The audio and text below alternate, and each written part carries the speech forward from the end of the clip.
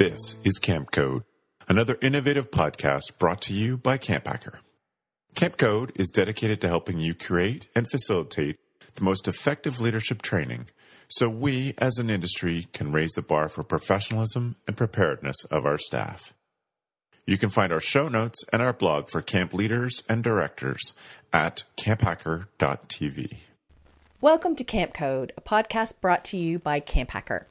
This podcast is dedicated to what many camp professionals believe to be the most important time at camp, no matter what you call it, staff training, orientation, or leadership training. This critical time period prepares your staff to fulfill all the promises that you make to parents, families, and customers throughout the rest of the year. And before we get started, I would just like to have my co-hosts introduce themselves. So, Ruby, we'll start with you. My name is Ruby Compton. I'm the program director at Green River Preserve.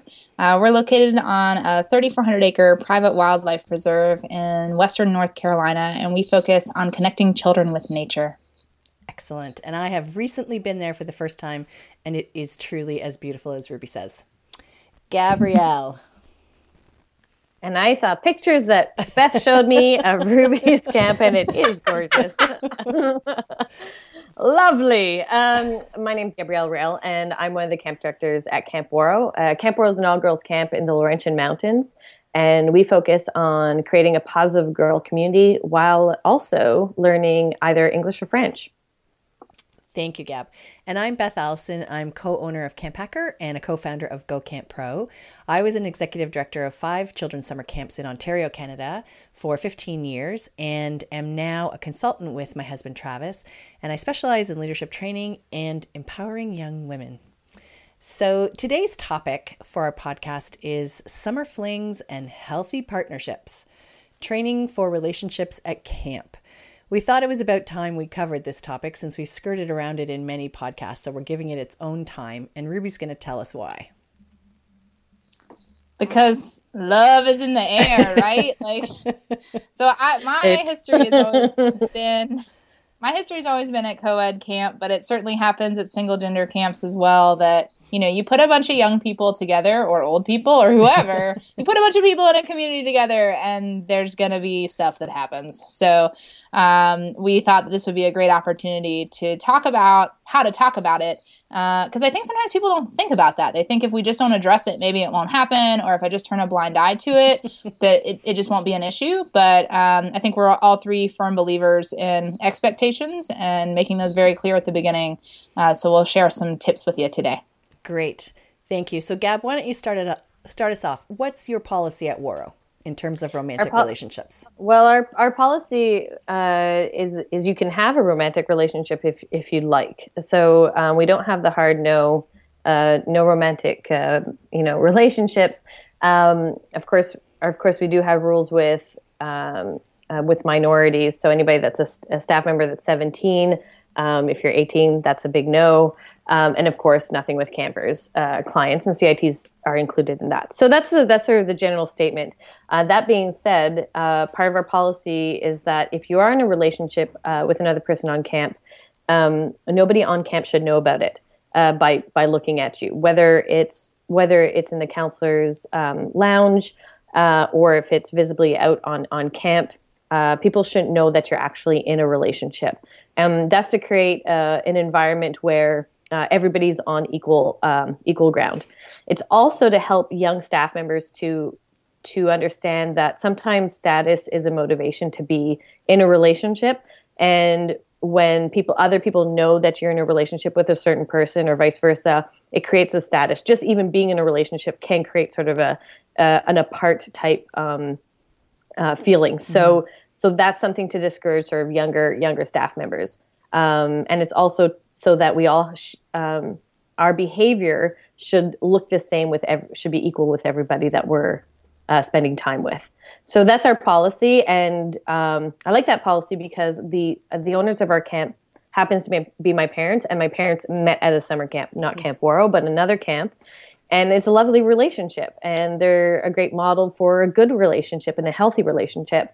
But the way they act around each other is also wonderful as role models. Great. Thank you. And your parents are like two of the cutest people ever. So I wholeheartedly agree with that. Ruby, what about you? What's your policy at Green River? I would like to do a little reading for you. So what I've prepared comes right out of our staff covenant. So we have a contract that lays out kind of the legal pieces of employment. But our staff covenant is really the agreement. It's like a homeowners association agreement almost. Like you're coming to work at camp and live at camp. And by doing that, like you're giving up some freedoms. And here's the choices, and some of the freedoms you're giving up are the choices that our community imposes on you. And if you don't want to do that, cool, don't come be a part of our community.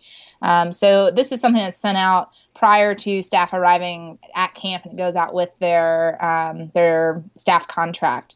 And then again is talked about during staff training. But to specifically address relationships, I like the language that's used because it really makes it be about being a choice that everyone is making. And yeah, so again, a reading from the GRP staff covenant. I feel like we should have music. Yeah, right? Yeah. Elevator music would be amazing. So it says, I realize that exclusive relationships are not in keeping with the inclusive nature of camp. Intimate relationships between and with campers are never appropriate. Intimate relationships between staff members are strongly discouraged and in all cases should be completely invisible to the campers and during working hours. Thank you. But I mean, that's the policy. And we'll talk more about training, but my personal belief is I have much greater issues to deal with during the summer than like policing whether the people are in relationships or not.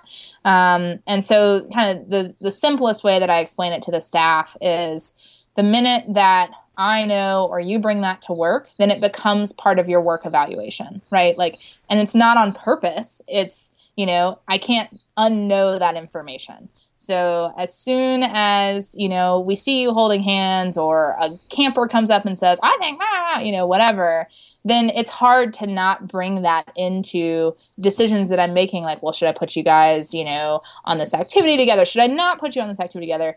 And if you're uncomfortable talking about your relationship with your boss, don't bring it to work. Pretty simple. Our policy was also pretty simple. And it was, of course, you may engage in romantic relationships at camp. After all, if we've done our job right in hiring, we've put together a pretty amazing group of people who have a lot of similar passions in life. And what better pool to draw from for some people to find a romantic partner? So it seems really sometimes ridiculous to me to think that people who share such similar goals and are amazing people won't find romantic relationships at camp. I know that there are some camps out there that don't allow you to have romantic relationships during the summer. And they tell you that even if you have those feelings, you have to wait until September to act upon them. But I worry that maybe we're doing a disservice to those staff, having them miss out on some pretty amazing opportunities to really get to know someone without all the technology, without all the interference from school or work or this so-called real world busyness. That you are at your best self at camp, and maybe that's the best time to meet someone. All that being said, it's not like we're Match.com and we're out there hoping that you will find someone romantic to be with. We're just saying it's a possibility, and we recognize that. We would also not allow campers. We would also not allow campers to see what healthy relationships really look like, because some of our campers don't ever get to see that. So sometimes with adults who are in a healthy relationship, then they do have that opportunity. I mean, after all, that is where Travis and I met, where my son and his girlfriend of 8 years have met, where many staff alumni have met and then actually married right on site. And some have married off site as well. But we have a ton of alumni who have met their partners at camp. So I'm all for it, but of course there have to be boundaries, and they were front loaded. As Ruby said, we're big on expectations, and they were very, very clear. So obviously, again, what Gab said about no relationships with campers or CITs or LITs or whatever it is you call them, and to be very careful about the power relationship in terms of, a 25-year-old dating a 17-year-old, that sort of thing, was certainly frowned upon. But camp came first, so no romantic relationship could get in the way of doing your job, being with your campers or putting them first and so on. And I was always really clear with my staff that, as Ruby said, I don't want any drama. So that if there are any troubles in Loveland, none of the rest of us should know about it. It should never affect job performance or the camp community. Campers should never know about this drama, and that it never took priority over what camp needed. So if, for example, you and your partner broke up, you couldn't gossip about it with other people. It couldn't affect my decisions for counseling pairs or people working in teams, any of that stuff. If you had issues with your romantic partner, you two needed to deal with it on your own, and it could never negatively affect camp. Campers were certainly allowed to know that staff members were dating, but only if that couple chose to tell them themselves. Nobody else could ever out that relationship. It had to be their choice. And so most of the time, most staff chose not for that to be public knowledge. If campers did know, it was never to be a topic of conversation. Sometimes teen campers, they really want to talk about staff relationships and, all that kind of stuff at night. So, is he a good kisser, or, all those kinds of questions that they want to ask. But those private details were always to be kept private. They could certainly tell them how long they had been dating or when they met, but it was never to be the focus of campers, because that's not why we are at camp, and not what we're at camp for. So there are a couple of camp couples I can think of at the camp now who have been dating for 5 or 6 years, and it is public knowledge. But to look at them, you would never know in those moments when the rest of camp is around that they are dating one another. They treat each other as professional colleagues. And so that is helpful too, I think, for campers to see that type of role modeling. So Gab, then, how do you train staff relationships in unique and effective ways? How have you been able to talk about it with your staff during training? I think humor is a huge important aspect. I used to do it in a serious way. It's all serious. Okay. I do want to state it's a serious conversation, but I don't want it to sound like something that is, I want staff to be able to connect with it. So for example, with us, because we are a same gender camp, it was only really about 10 years ago that we started addressing the fact that our staff might be dating each other, and not just maybe the kitchen boys in the kitchen. And that was to create a safe space for anybody that may be attracted to the same gender. That at the same time, what we're trying to eradicate was any sort of homophobic tendencies. And so as a fun joke, saying this is a possibility, you might date, or somebody on staff might be dating each other. If you have a problem with that, like, watch Glee, get over it, and let's move forward. And so in a way, it was just like a Band-Aid, just saying, like, listen, this is what happens. Yeah, whether you agree with it or not doesn't matter. Within our organization, we accept everybody. So that was point A. And then point B, that allowed us to get to the realities of you may or may not be dating somebody. Now, because we're a same-gendered camp, this was sort of new for us. This was not a conversation that we had previously. So I remember Beth saying that, Beth, what did you say? It's sort of a camp goggles. Be careful of the camp goggles. I thought that was hilarious. And I was like, it's so true, because you're at camp and you see people and they're so wonderful at camp, but not necessarily outside of camp. So, or it's just a summer romance. So be careful before you're you're committing to somebody. Is this somebody that you would see yourself, after camp with, or is this just something you want to experience during the summer? And if that's the case, that might make it a very difficult situation for that person or for yourself. Mm-hmm. So just taking it seriously, I think, was very nice for our staff members. I think they felt heard, and I think it also created an environment of inclusivity. And at the same time, I think what we were able to look at was how we actually treat each other in equal ways constantly. So if we have somebody that is maybe very energetic and very has close proximity to other people, if they're like that with everybody, and it's comfortable for the other people, then that's how they act. If you're somebody that's a little bit, you need your bubble, and that's how you act with everybody. So it also comes to a conversation on how do we treat each other equally. and also the comfort levels of people in the room, and how the impact that you have. So it's not just about dating; it's about respecting personal space and respecting the people that are around you, basically. Great, thank you, Ruby. How do you train staff about romantic relationships? One of my favorite ways that we did that was one summer. So I have two directors that are married, that are, in their 30s, and they have kids. And so, like, you never want to think about your parents having sex. You never want to think about your camp directors having sex. But they one day, like, I can't remember what it was, but it was during some training session, the two of them, the couple, like, came up and just were kind of in the corner, but in front of everybody, just making out. And it was super awkward and, like, groping and I feel just, really like, awkward very right now. You just saying it. I'm like, what? I don't want to be part of this. It was so uncomfortable. And then, like, very quickly they were like, so let's talk about that, and how are you feeling right now?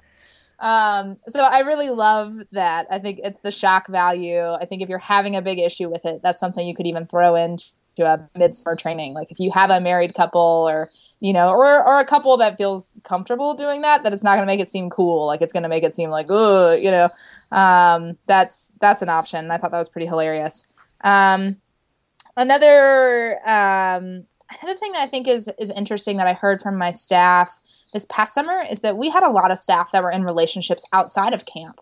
And so it never really occurred to me to maybe provide some training to staff about how to manage that. Like, how do you manage your life outside of camp while you're at camp, and still have a beneficial camp experience? And, like, I think largely the answer is you kind of forget about the rest of your life.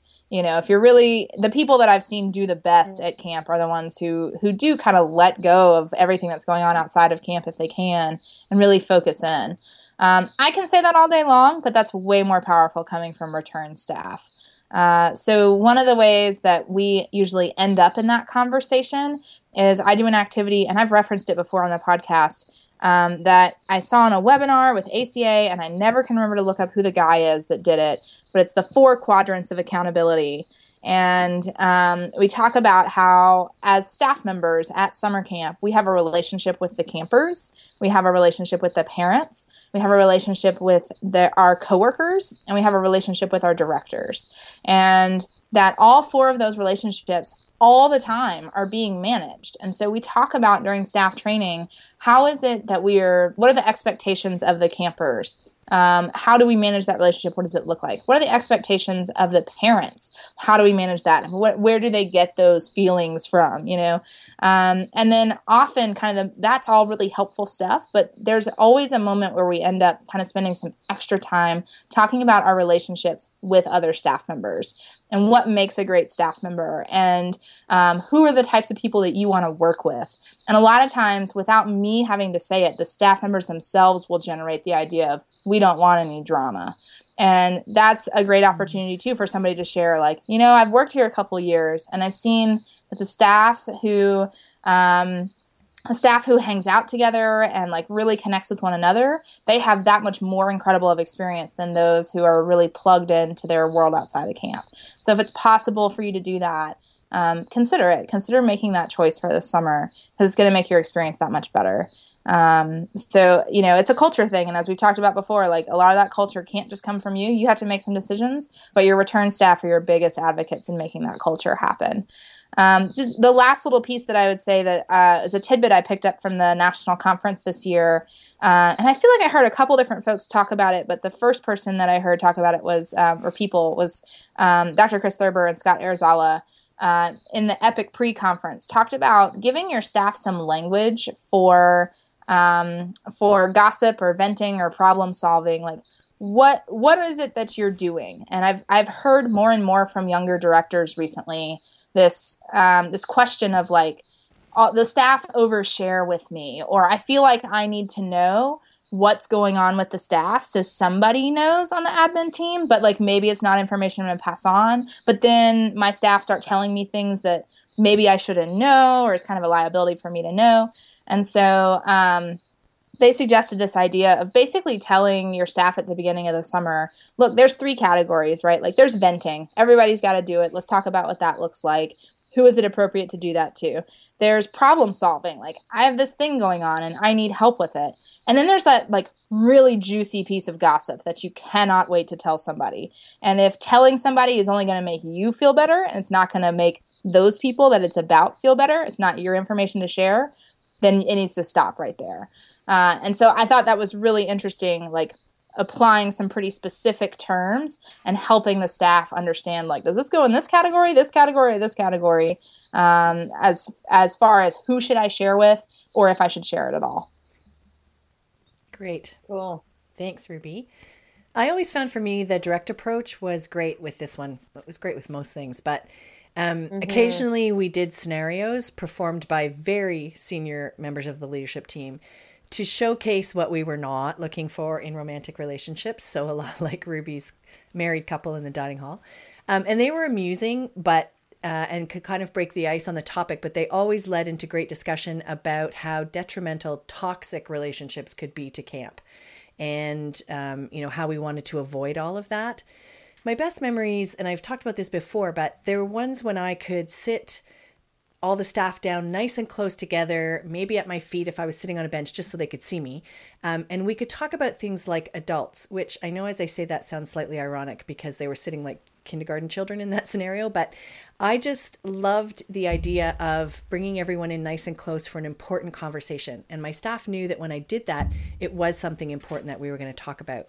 So one year, the first few days of training, I looked out across the dining hall and I realized that out of like 75 staff members, half of them were dating each other. So our conversation that year revolved around making sure that we were doing what we could to bring our community together as a whole, and how things could feel really disconnected with so many couples trying to spend any of their free time together, which was limited anyway, alone together rather than enjoying the company of the group. And that was also the year when I had to make the rule for my own sanity that there was to be no switching. And they thought it was really funny and they thought, oh, haha, Topaz, aren't you cute? And I was like, no, I'm dead serious. Like, no switching. Because I could see that with lots of people dating, there could be breakups and switching, and that would cause huge issues in the community. Now, of course, I never enforced the rule. I don't remember anyone switching, but they all knew it. But because we talked about it a lot, it became a catchphrase, and people understood it when we broke it down. That the one that we definitely did with a scenario was one of those, and the staff members who acted it out, as I recall it, were incredibly hilarious. One year I also asked the question, which Gab sort of referenced a little bit in what she had to say was, before you date someone this summer, ask yourself, would you date this person if you weren't at camp? And if your answer is no, then maybe it's not worth your time to do so. And it's not certainly worth their time either. So why waste your summer on something that isn't meaningful or amazing? I've also had senior staff members give a talk about a summer that they had where they were dating someone, and they didn't name any names, but where they wish they had remained single because the relationship for them was not a hell yes. And they missed out on all kinds of great opportunities to hang out with their friends and to have the most amazing summer they could have. And another thing that we did was in our women's circles. So that's when once a week I would gather just the female staff and we would have our time together, and Travis had the male staff doing stuff with them. And we would talk about why it's okay to be single and what great benefits there are to that. And I often talked to my women about never settling. And I encouraged them to do so in romantic relationships as well, that they were worth more than that. So we really talked about only dating someone if that person was really somebody special for them. And that might be something that they wanted to do. And of course, we also focused all the time on community building with everybody. I mean, that's why I became a camp director. And it was my very favorite part of training and working with young people. So allowing romantic relationships to be a part of it for sure, but certainly never to take over community was something that we talked about a lot. And we were very specific about that. I found that being upfront and honest with them created an environment where we put people first and where we put others first, that we didn't settle for anything in our lives. And for some, we found the love of our lives. So having those discussions really just helped us. Anything else anybody wants to add to that? I just want to toss in, we hit on this a little bit on our last podcast. I think kind of unintentionally we ended up going there, but talking about, how men should treat women, how women should treat men, and modeling that. And so like a secret guilty pleasure of mine is reading articles about hookup culture, and to remember that the framework that our staff are coming from and the social circles that our staff are coming from and what they're seeing on TV and what they're seeing around them and what's okay and maybe have been in relationships like that there are some really unhealthy practices that are out there happening right now. And so I love the idea of, sitting down with the women and sitting down with the men on staff and sometimes at some point sitting down all together and making that commitment to each other of like, this is how we want to treat each other because we can do better. Mm-hmm. We can do better than what the rest of the world does. So I think that it's a super duper important thing for us to talk about. And I personally love the idea of being able to model healthy relationships, but am also like kind of not ready to be in a camp environment where I'm managing that yet. So, I think just realizing that, I think the old way of like no camp relationships or like, wet, hot American summer camp relationships, like you don't have to pick one or the other now. Like you can be somewhere in the middle. So much of it is just how you set up the culture. Perfect. Thank you. Mm-hmm. Gab, anything to add before you go to recap? I think for me it's the consent piece. I think there's a very nice opportunity to talk about consent and what that looks like, and also the responsibilities of the peers around them. So that's very, very important. Just because we're saying it's okay to be in an intimate relationship, it doesn't mean that you have to be. And making that sort of aware. And this is, our organizations are there to provide an emotionally and physically safe environment for our staff and for our campers.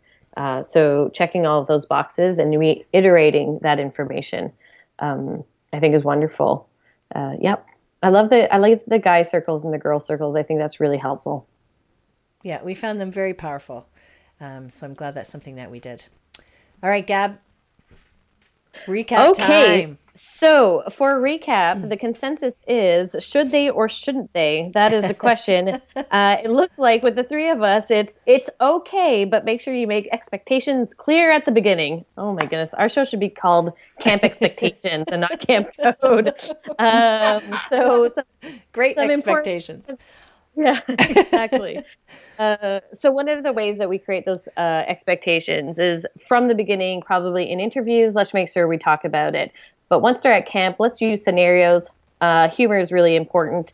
It's also important to ask if you would date this person on off of camp, then would you like to date them on camp? Is it a hell yes? Being single can be super sweet. Also look at our community building. Be consistent with your actions. How do I treat others? Is it consistent? Important to ask. Also important for same-sex camps. They need to address this topic and not turn a blind eye. And also let's look at hookup culture and making sure that all of our staff feel safe to say no. So that's our recap for our podcast today. I think you get better at that every single time. Thanks, Gab. Okay, here's how you can get involved. You can join us using the hashtag #CampCode. We'd love to hear from you, the topics you'd like us to discuss, the guests you recommend that we talk to, great leadership training tips that you have to share with us. We would love to hear from you. We're all about sharing in this industry. We were all together at National, the three of us, for the second time in a row a couple of weeks ago, and there was tons of sharing going on, and there's nothing like it. So one of my favorite parts about working at camp. Also, if you found this podcast to be useful, please leave us a rating and a review for us in iTunes. And you can go there. You can do that by going to camphacker.tv/cc_iTunes, or tweet your love of the show by going to camphacker.tv/campcodelove. Your feedback will help us keep the show going. So thanks very much. And here is how you contact us individually if you'd like to. Ruby? So you can get in touch with me by sending me an email at ruby@greenriverpreserve.org. I'm also on Twitter, RubyLynn85, if you're not going to be at conferences that I'm at. It's cool. I will tweet you the highlights. So check that out. And I'm also on Instagram at Ruby Outdoors. Thank you. Gab. You can find me on Twitter at Gabrielle Rail, Rail with 2 L's as well. Same on Instagram. And you can check out where I work at waro.com. Thank you. You can find us at camphacker.tv. You can email me directly at beth@camphacker.tv or beth@GoCampPro.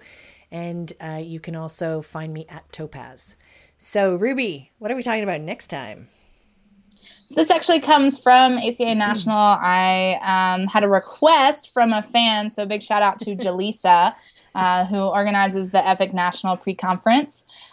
She asked me, how do you get the best out of your return staff at training? She said she's had a lot of conversation around that with some other directors. So we want to talk about that on our next episode. Perfect. So our final segment on each podcast is a best practice for leadership training. And of course, we'd love to hear some of your memorable moments or the most effective tips that you have seen or performed yourself. So you can tell us what they are using that hash code, camp code. And this week, Gabrielle has our best practice. I'm really excited to share this one because it's something that somebody I admire did for me when I was younger, and it stuck with me. So I had an opportunity to do an internship with the Ontario Camp Association when I was 19 years old. And I went to Humber College, and I took a bus and a subway. It took 2 hours to get to the OCA office to help out with their conference planning. And during a meeting, there's a lovely person by the name of Dorothy Walters. And if you're from Ontario or an enthusiast of the Ontario Camp Association, there's an award that's called the Dorothy Walters Award, and it's for volunteerism. And she's probably one of the loveliest people you have ever met. During the meeting, there was a kerfuffle amongst the board members on the OCA, which could be fun if you're in your mid-30s or older, but when you're 19, it's very overwhelming. And I was smack in the middle of it, not participating, just observing. And in between this kerfuffle, she sort of stood up, and I guess she was probably in her mid or late 70s at the time, and she put a little note on just by my side, and it said, I would love to grab tea with you sometime. And then it had a little signature with her initials on it. So it was lovely. It was beautiful. And her and I did grab tea. It was very, very nice. And it was a little gesture that sort of said, I see you. And since then, I've tried to, not as successfully as I'd like to, but I'm going to make more of an effort, to not wait to give notes to people. If I like what they say in a session, or I see that they do something nice with a child that I feel I would like to give them that praise, I try to do that in a note format, and I try to do it as soon as possible. And it doesn't have to be on perfect stationery. It can be, off of a ripped piece of paper, scrap paper, and I try to give it to them immediately. And I know that actually made a very big difference for me when I was 19. But I also know that it's really helped me connect with staff members on camp that I might not have had the opportunity to do so. So I try not to wait and try to give them notes as quickly as possible. Excellent. The power of the written word. So true. Yeah, totally. Yes, because we're great at the spoken word at camp, but the written word also has its place and is very powerful. So thanks again for joining us today. Don't forget to use that hash code camp code, and thanks for the listening, friends. Please remember, no other industry shares its best practices the way summer camps do. If you use an idea heard on a Camp Hacker podcast, please be professional and give credit where credit is due. The Camp Code is brought to you by Beth and Travis Allison, summer camp leadership training and marketing consultants. Thanks for the listening, friends.